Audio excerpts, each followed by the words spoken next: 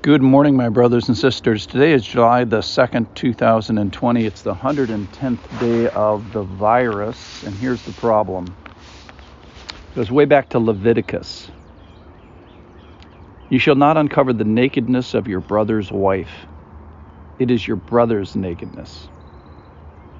You shall not uncover the nakedness of a woman and her daughter.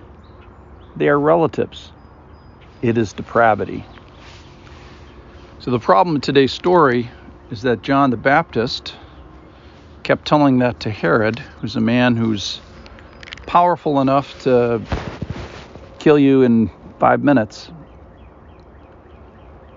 And he kept preaching this to him. So officially we're in Matthew chapter 14. And this is a story about the death of John the Baptist. And one thing we learned from the story is that John was close to Herod. So Herod is having a party. His generals are invited. So he has maybe a tendency to act violently to impress them.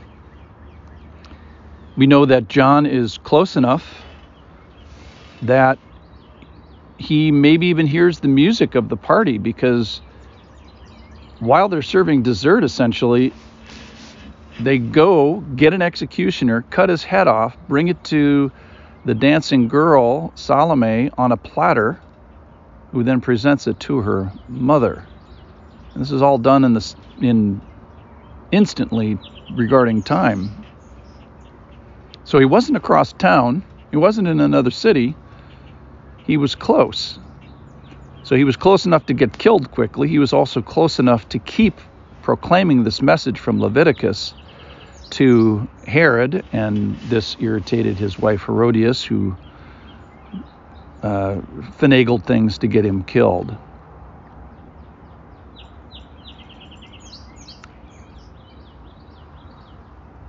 So there's a couple things I don't like about this passage. First of all, this is the greatest guy on the planet.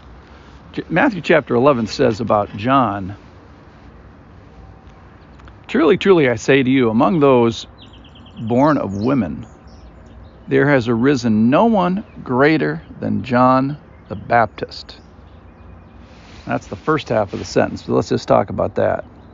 So this is the greatest guy on the planet and equal to being the greatest guy ever. So he's either first or tied for first of those who have been born among women. So that's how great of a guy John the Baptist was. So you could say from the story, it's like, why didn't Jesus save him? He knew he was in prison. In Matthew chapter 11, messengers actually go between John in prison and Jesus out and about. So Jesus was very aware that the greatest guy on the planet was in prison. But the statement doesn't stop there. Matthew chapter 11, verse 11. "Truly I say to you, among these born of women there has arisen no one greater than John the Baptist. Yet the one who is least in the kingdom of heaven is greater than he." So this is good news, and then there's fantastic news that if you're a doorman in the kingdom of heaven, you are greater than John the Baptist, the greatest guy on the planet at the time, that you get these incredible blessings imputed to you, even though you haven't earned them. You get them from God.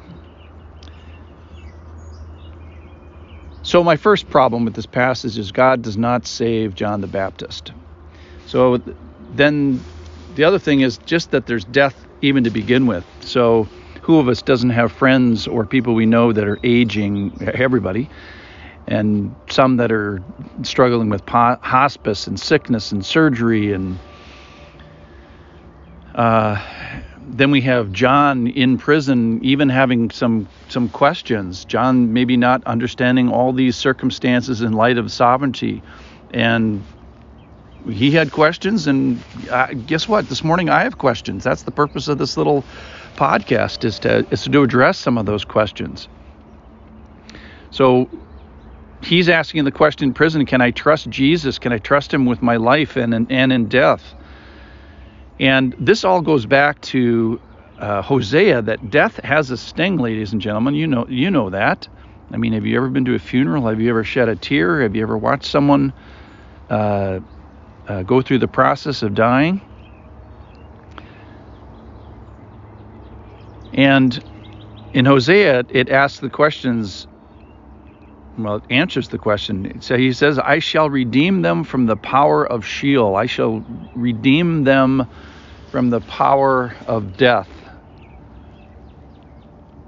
So we ask, well, that sounds fantastic. I want to be a part of that. Where do I sign up for that? The problem is, it's not now. It's not quite yet. So we find out at the end of the story, the king was sorry because of his oaths and his guests, and he commanded that the order be given. He sent it and had John beheaded in prison. His head was brought on a platter and given to the girl, and she brought it to her mother. And his disciples came and took the body and buried it, and they went and told Jesus.